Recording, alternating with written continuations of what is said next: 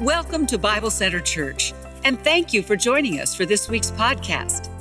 We pray the Lord speaks to you as you hear His word today.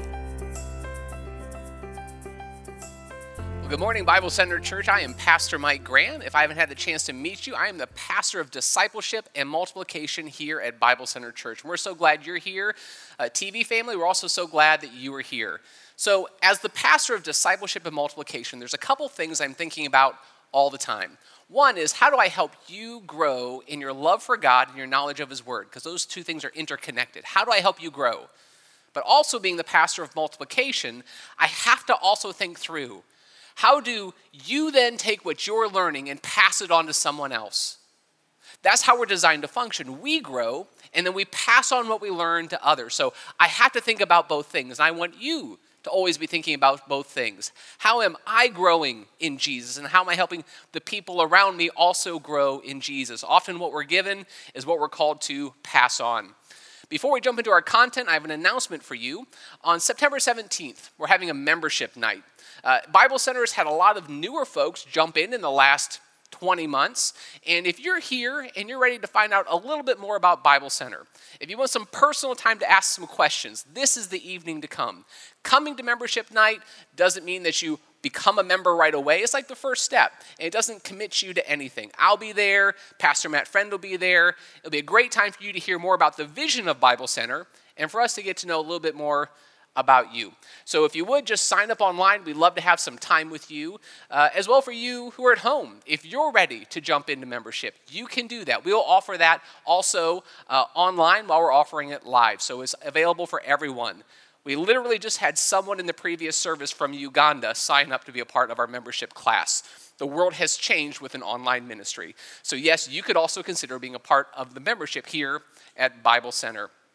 So we called this series Start Again, right? Now we named it several weeks ago. So when we named it Start Again, we were not fully aware that we would have this resurgence of COVID. So maybe if we knew that, we would have called it Here We Go Again or Not Again, but we didn't know that. So it's called Start Again.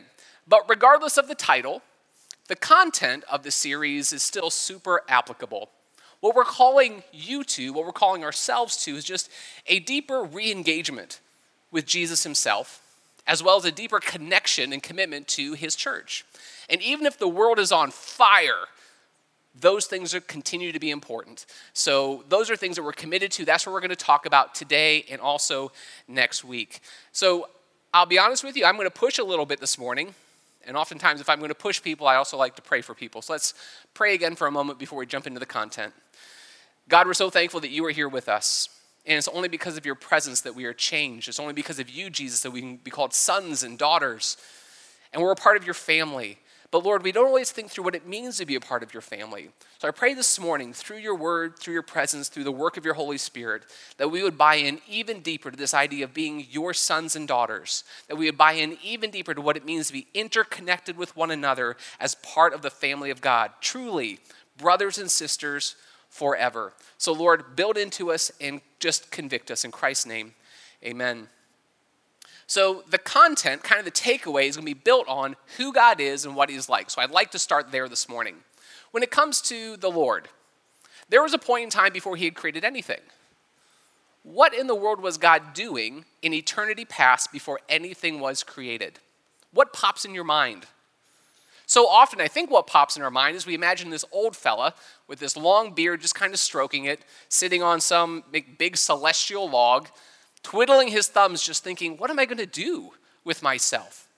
And I think we often imagine creation being something that God did out of loneliness, like, I'm so lonely, so I'm going to create someone to talk to. Or we think that it's just God didn't have anything to do, so He just created it out of boredom. But according to Scripture, the story is so much different than that. According to Scripture, God wasn't by Himself sitting on a log. He is three. According to Scripture, He is Father, Son, and Holy Spirit. According to Scripture, you can say the Lord God is one, and you can also say the Lord God is Father, Son, and Spirit. So of one essence, there's three divine persons. And yes, I don't fully know what that means, but Scripture is clear.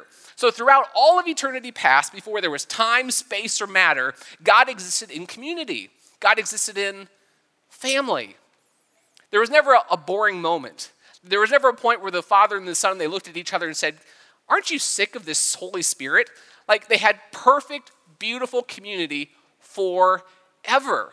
They never got bored with one another.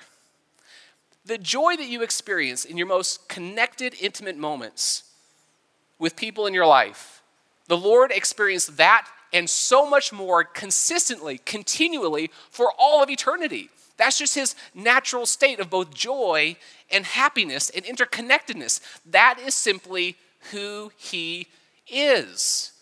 And if that's true, then God did not create out of loneliness.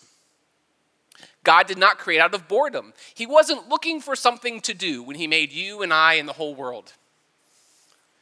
When he created out of overflow, out of superabundance of his incredible love that he had for himself, for one another within the Trinity. So it's an overflow. God created out of grace and mercy and love, not out of boredom. He wasn't looking for someone to play with. He was looking for a creation that he could make, that he could then draw in to be a part of this incredible community that he's experienced forever.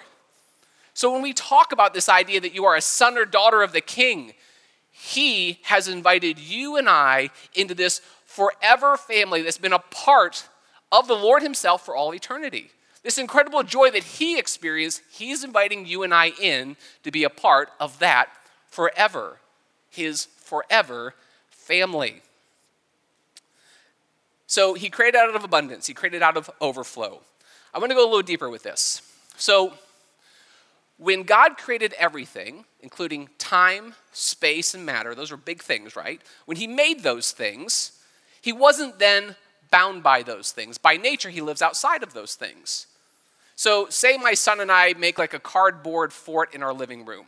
Just because we made a cardboard fort doesn't mean we now have to live in that cardboard fort forever, right? We can go into it. We can go out of it. We can do whatever we want with it. It's our cardboard fort. When God made time, space, and matter, by nature, he lives outside of it.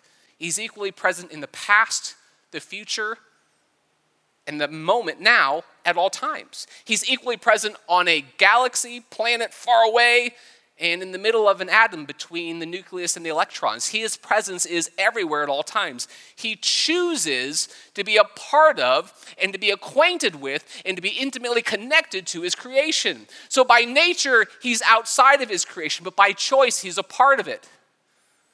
Why does that matter?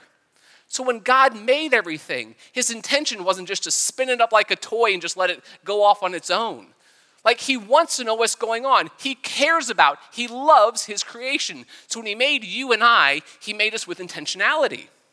Not just to make us and let us go. It's not like he made a little ship and stuck it out in the river just to see where it goes. Or when you let a balloon, it just flies away. That's not what he did with his creation. He made it, and then he's intimately connected with it. He knows everything about you, about me, about everything taking place throughout all of creation, all the time, every moment. He loves it. He's a part of it. Scripture even says one day, God's going to take this world and remake it and renew it, and it will be a part of his forever kingdom. That's how much he loves his creation. So, we've connected a couple things here. One, God made everything out of an overflow, the superabundance of his love. Two, he chooses to dwell within his creation. Here's a third component I want us to think about. So when he made you and I, he made us people in his image, which means there's an emotional component to who you are, a rational component to who you are, there's a spiritual component to who you are, there's a relational component to who you are. You're designed by nature to be relational just like he is. You're an image bearer of God. All those things are true of you. But we, as humanity in the Garden of Eden, through Adam and Eve, this good God, this loving God who made us to just give us grace and mercy and love, we looked at him and we declared war. We said, we're going to do it our way. And we sinned in the Garden of Eden. We declared a rebellion against the Creator himself. That's what happened when we sinned. Well, Pastor Mike, I wasn't there. You and I still sin every day. You and I are a part of the rebellion. You and I are those who declare war against God himself. That is us. That's our story. God could have stepped back and said, look, we made this. We just wanted to love you, and you broke it. You broke all of it. Deal with the consequences. That would have been fair. That would have been fair. He could have done that. It's his creation. We're his. But instead, he steps in, and Jesus, the Son of God, takes on human flesh. So Jesus, the Son of God, who also becomes the Son of Man, then dies on a cross. Why would he do that? Because according to Scripture, this war we've declared, this rebellion that's still active in our hearts, the consequence to that is that we then bear the wrath of God. There is punishment now and forever to bear the wrath of God against our sin. Spiritual, physical, forever death. So Jesus on the cross takes that wrath upon himself, and it hits him square.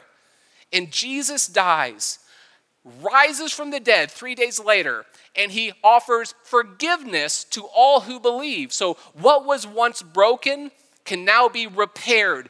Jesus saves. So God created all things. Sin broke all things, our relationship with God, our relationships with one another, even the world itself. And Jesus says, I'm not giving up on this. I'm not done with this. I created these folks. I love these people. I love my creation. He steps in and bears the brunt of our rebellion.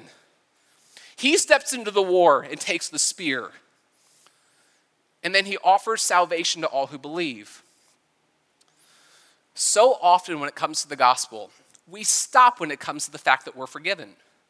Jesus died that I might be forgiven. And that's terrific. It's beautiful truth. We could sing praises for all of eternity just because of that truth. But there's more to it than that. When he died on the cross, he died that you might be sons and daughters of the King. He died not just that you would be forgiven, but that you would be brought into a family. Hebrews 2:11, Jesus calls us brothers. In Hebrews 2:11, we are called brothers and sisters of Jesus. We are literally a part of the forever family because Jesus died on the cross in our place. So God created out of a superabundance of his love. Then he chooses to be intimately acquainted with and involved with his creation. And even when creation declares war on him, he says, I'm not done with you yet. And Jesus steps up and saves us and offers salvation to all who believe. So, what do we have? We have a situation where God has done everything you can imagine to declare, I want to have community with you. I want you to be a part of my family. So when it comes to our big idea today, I'm starting with this. Simple. God created us for community with him. We are created for community with God. That's why we're here. Do you see all the things that he's done by nature and by choice and by sacrifice so that we can be a part of his family? So much, so much. So the next question is, how do we then jump into this community? How do we jump into this community? How do you and I get involved with being intimately acquainted with him and with one another? Like I mentioned earlier, we were made by God in his image. You're relational by nature, whether you like it or not. Like we tend to find a spouse. We tend to find hobbies that include other people. We tend to find fan bases and cheer together and scream together. You'll have golfing buddies. You'll have people that you play games with. Younger folks have gamers that they hook up with and play games online with. Our tendency is to be interconnected with other people. That's how we're made. That's how we are designed, and that's a good thing. But our tendency is not to stay in those things. We tend to live in our sin and our brokenness. Instead of going deeper, we tend to have our relationships fall apart. So let me throw out two things. I'm about to push you really hard at getting more connected with your brothers and sisters in Christ. We're going to go there. I'm going to push pretty hard. But sometimes people put cards on the table that stop the conversation from taking place. I'm going to take those cards off the table. In our area, I've heard multiple people say this. All I need is my family. I don't need friends. And they throw the card on the table. Like it's like a stop card. It just stops everything. You can't go any farther. That biblically is not true. According to Scripture, we do need our family, but we also need our brothers and sisters in Christ. We're designed to have both in our life. And without both, we will not be who we're called to be. We need brothers and sisters deeply connected to who we are. We need both. So I'm going to knock that card off the table.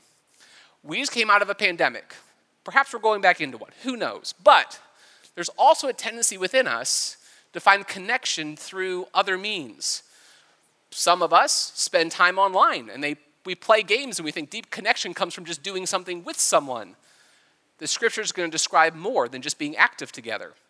Sometimes just being super connected to social media feels like we're connected to one another.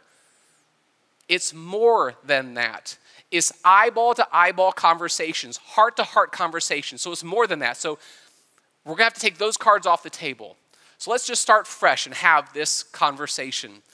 Let's go back to the way God designed the church. In Acts chapter 2, verses 41, 42, 43 on down, we see the church gathering together in the temple courts. And when they're together, they do a couple things. They sit under the teaching of the apostles. They pray together. They eat meals together. They break bread. They fellowship together. That's what we would call corporate discipleship. They're sitting under the teaching like you are right now, and my hope is that you're growing, you're being challenged by God's word, but it doesn't stop there. In verse 46, after they've spent time together, gathered, they then scatter and spend time together throughout the week, living also as the church in their homes. Not just as families, but as other families, together in smaller groups where personal discipleship takes place. So here, it's a one-way conversation. I'm talking to you. In those smaller groups, you have the opportunity to ask each other how you're really doing. You take what you've heard, you take God's word, and you apply it personally. And when you have those conversations, it creates accountability. With accountability, there's ongoing life change that we so desperately need. So there's corporate discipleship, and there's also personal discipleship. The church gathers together, and then the church scatters still together in smaller groups. Well, Pastor Mike, maybe that was just a one-time incident in the book of Acts. In Acts chapter 5, verse 42, some of the apostles are imprisoned, and they're nervous that the church is going to get scared. So once they're released, they go from house to check on the church, where the church is meeting together in smaller homes. There's smaller environments where they're still deeply connecting together. Later in the book of Acts, chapter 20, verse 20, Paul's been on a mission trip. He returns to Ephesus, and he goes to encourage and to challenge the church. And it says in 2020, he goes from house to house. This is an established church. It's been around for a while now. And the church is still deeply connected, not just when they're gathered, but also when they are scattered. You are the church on Sundays. You're also the church on Mondays. You're also the church on Tuesdays. Every day of the week, you're designed to be the church and to function as the church. That's who we are, both gathered and scattered. So when we're in those smaller groups, those smaller moments, what are we supposed to do with them? How do they benefit us? I'm going to throw a couple of different verses at you. From the book of Hebrews, chapter 2, verse 1, it starts this way. For this reason, we must pay closer attention to what we have heard. Why? So that we do not drift away from it. What we have heard, what the apostles have been teaching, the gospel itself. We're called to know those things, to remember those things. Why? So that we do not drift away. There's a tendency in me, there's a tendency in you, whether you like it or not, for your heart to drift away. When you're not spending time thinking about the Lord in the Word of God, your heart will drift. If you look back through your life, you'll notice that. There's times when you feel a little bit more deeply connected to the Lord, and other times when you've drifted. We tend to drift. The Bible goes on to say this in chapter 3, verse 12, or verse 13. It says, but encourage one another day after day, as long as it is still called today. Why? So that none of you will be hardened by the deceitfulness of sin. So not only does our heart tend to drift, according to Scripture, that same heart tends to harden over time. We drift and we harden. The reason for why we harden, according to this verse, is because of the deceitfulness of sin. What in the world does that mean? There is sin in your life, there's sin in my life, in your mind and in your heart, and in my mind and my heart that we're completely unaware of. We are deceived by it. Sin can persist, and it can grow, and it can take over if it goes unnoticed. It deceives you into thinking it's not even sin. It's just the way I am. It's my personality. It's the way I like to talk to people. It's just the way I do things. I was brought up this way. No, sometimes it's sin. And if you don't recognize it as sin, you're stuck. It's got you rather than Jesus has got it. So, how do we fix it? The first part of the verse told us, but encourage one another day after day, as long as it is called today. Did you catch the emphasis? The way we handle a hardening heart is encouragement. I encourage you, you encourage me. You encourage your sister in Christ and your brother in Christ, and they, in turn, encourage you. There's this network of encouragement. How often does it take place? Day after day, as long as it's called today. In other words, every single day, you and I need to have these types of conversations with each other, where I look you in the eyes and you look me in the eyes, and we check on each other. How are you doing?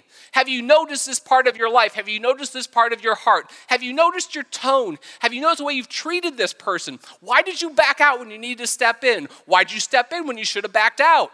We have to have conversations with each other to push each other in areas of our life. That's what it's saying here. It's the type of conversations that take that deceitful sin and puts it on the table. If we can't have those kinds of conversations, we're going to get stuck. We're going to get stagnant. We're not going to be who Jesus has called us to be. We have to step into those conversations, and those are hard conversations. How often should we be having those conversations? Day after day, as long as it's called today. Think about it. When was the last time you had a conversation like that? Have you had one in the last week? In the last month? In the last year? A lot of us, including this guy, have a long way to go to get where we're having those types of conversations all the time with the people in our life who know Jesus and love Jesus and are committed to us and we're committed to them. But we got to get there. It's the scriptural mandate to protect us from a drifting, hardening heart. We need each other. So what that means is you and I have to be willing to have conversations that are hard. Conversations that are hard. Conversations where you're going to have everything inside of you is going to defend yourself. Everything. That can't be true. There's no way what you're saying is accurate. And you just have to let those things go down. And maybe what they're saying isn't accurate, but you invite it into your life. And when you find someone who's willing to have a conversation with you like that, you don't let go of them. They're a treasure. They're a diamond in your life. Find people like that in your life. Here's a good quote from a guy named Tim Keller. If you're ever bored and not sure what to do, spend some time with Tim Keller. He says this, "The biggest danger of receiving criticism is not to your reputation, is to your heart, because it tempts you to despise the critic." I see that in me. It's probably somewhere in you. There's a tendency when someone does push you a little bit to think, you're the one with the problems, you're the one who's messed up. So instead of looking at your heart and saying, what's really going on inside of me, our tendency is just to push people away, to get mad at the critic rather than get mad at our own sin in our own heart. Let's go to Hebrews chapter 10.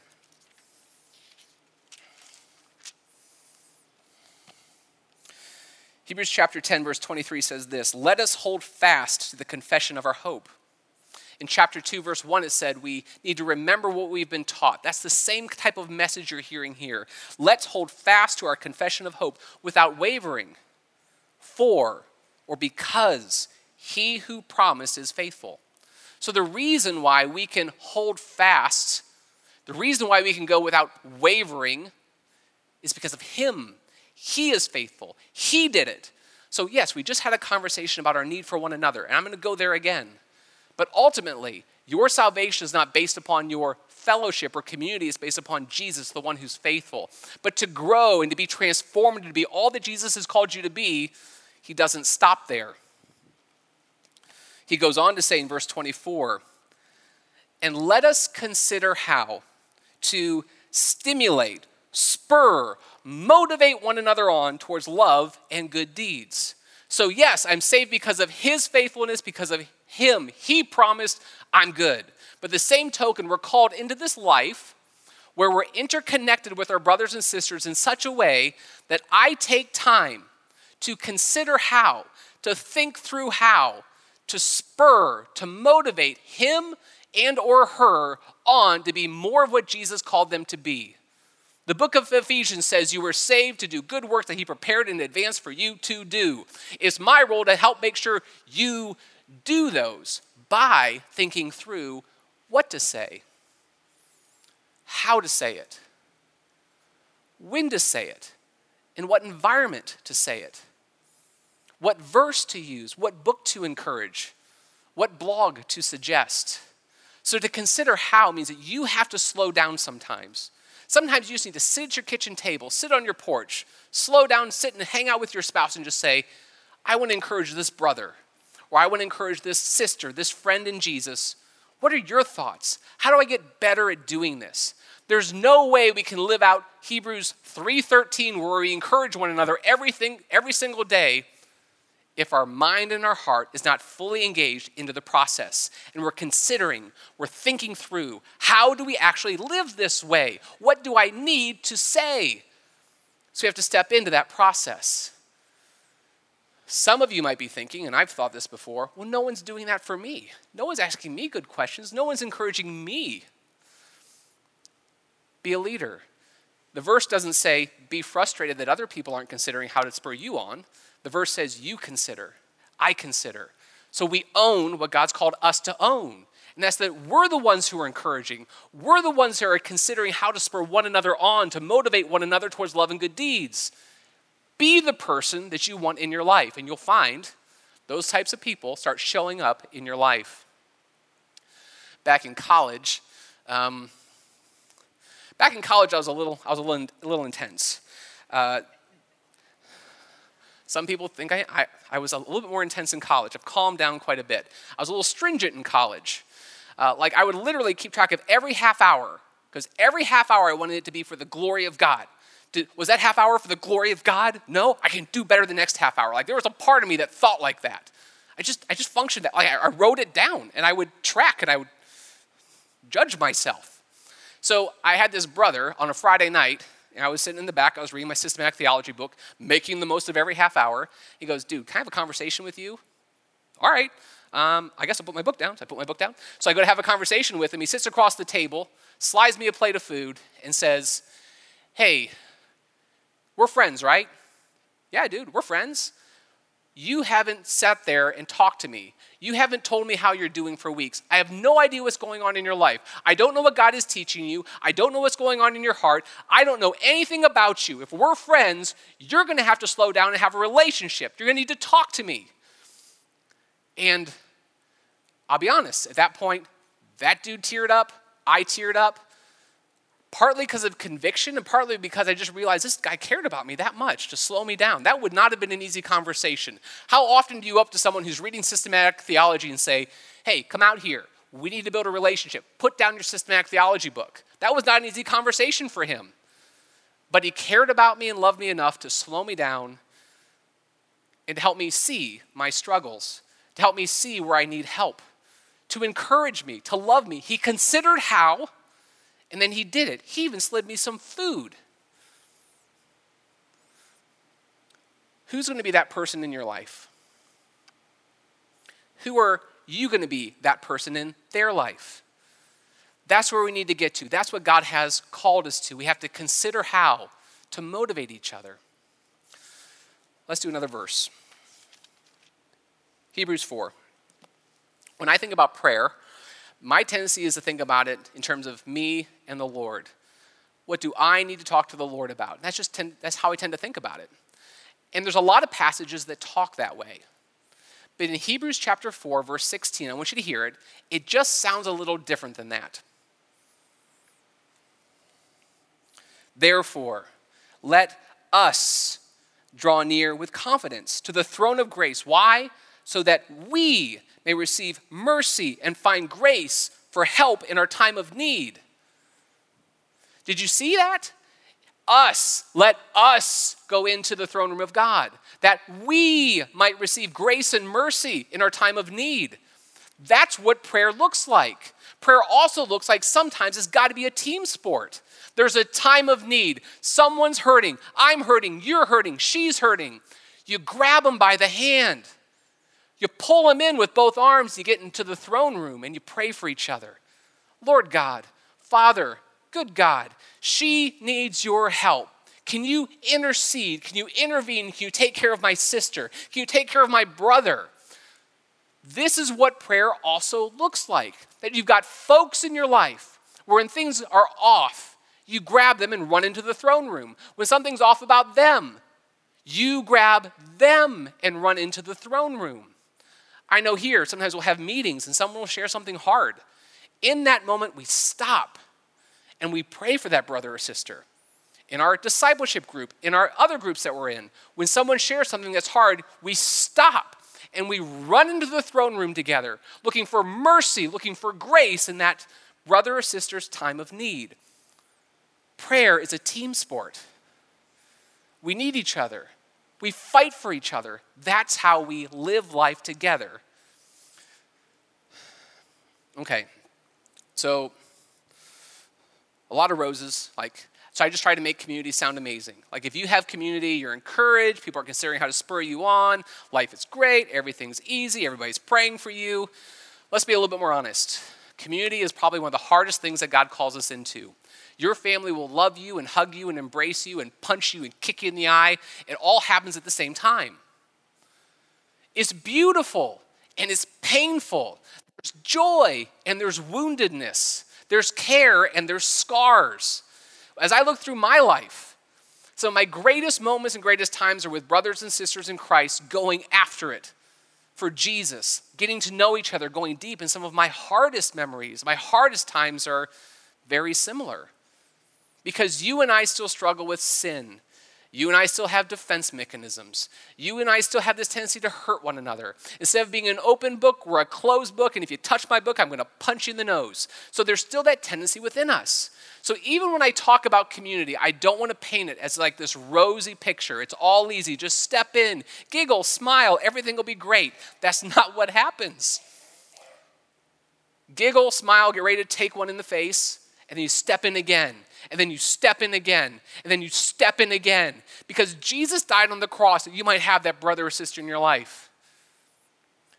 In his goodness, he created all these things to be a part of his forever family. And I'm not going to let go of that family. Don't let go of that family. It's made and designed for you to be a part of it, to enjoy, to grow, to be all that God's called you to be. So you're going to take lumps, and you're going to take bruises, and it's worth it. One day God comes back, and it's all made new. We're being transformed every day, but one day it's all new. I have a completely restored relationship with the Lord. I sin no more. One day I have a completely restored relationship with every person in my life. Sins are gone. Suffering's gone. I struggle no more. No more lumps. No more bruises. The scars are gone.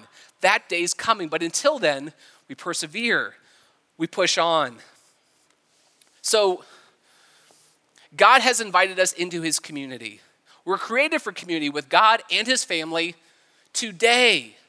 Not tomorrow, not next week. When I'm comfortable, I'll jump into community. I'll treat my brothers and sisters like true family at some point.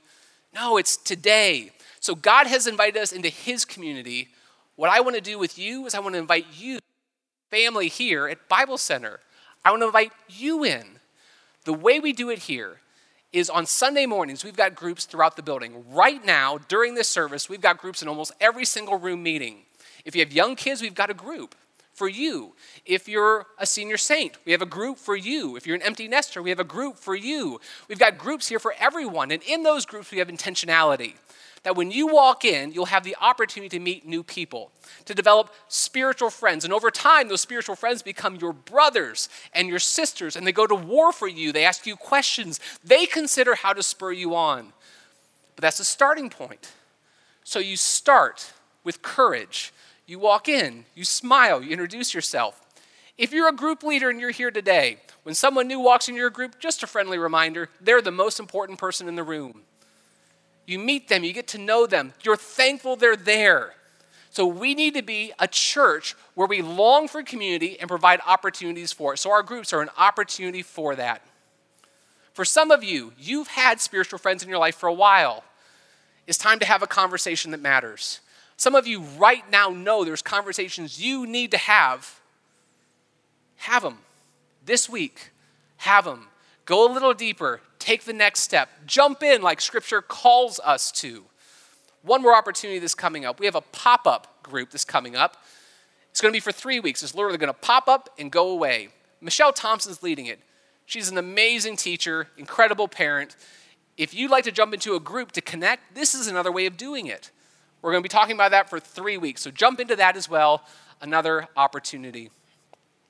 So why do we connect? Why do we buy into this? Why do we take the lumps? Because God in his goodness and grace made us and designed us for community with him and with one another. And when we live that way, we're all that he's called us to be. Let me pray that we have courage to do so. Father, we come before you, and you are so good, and we can call you Father because Jesus has saved us.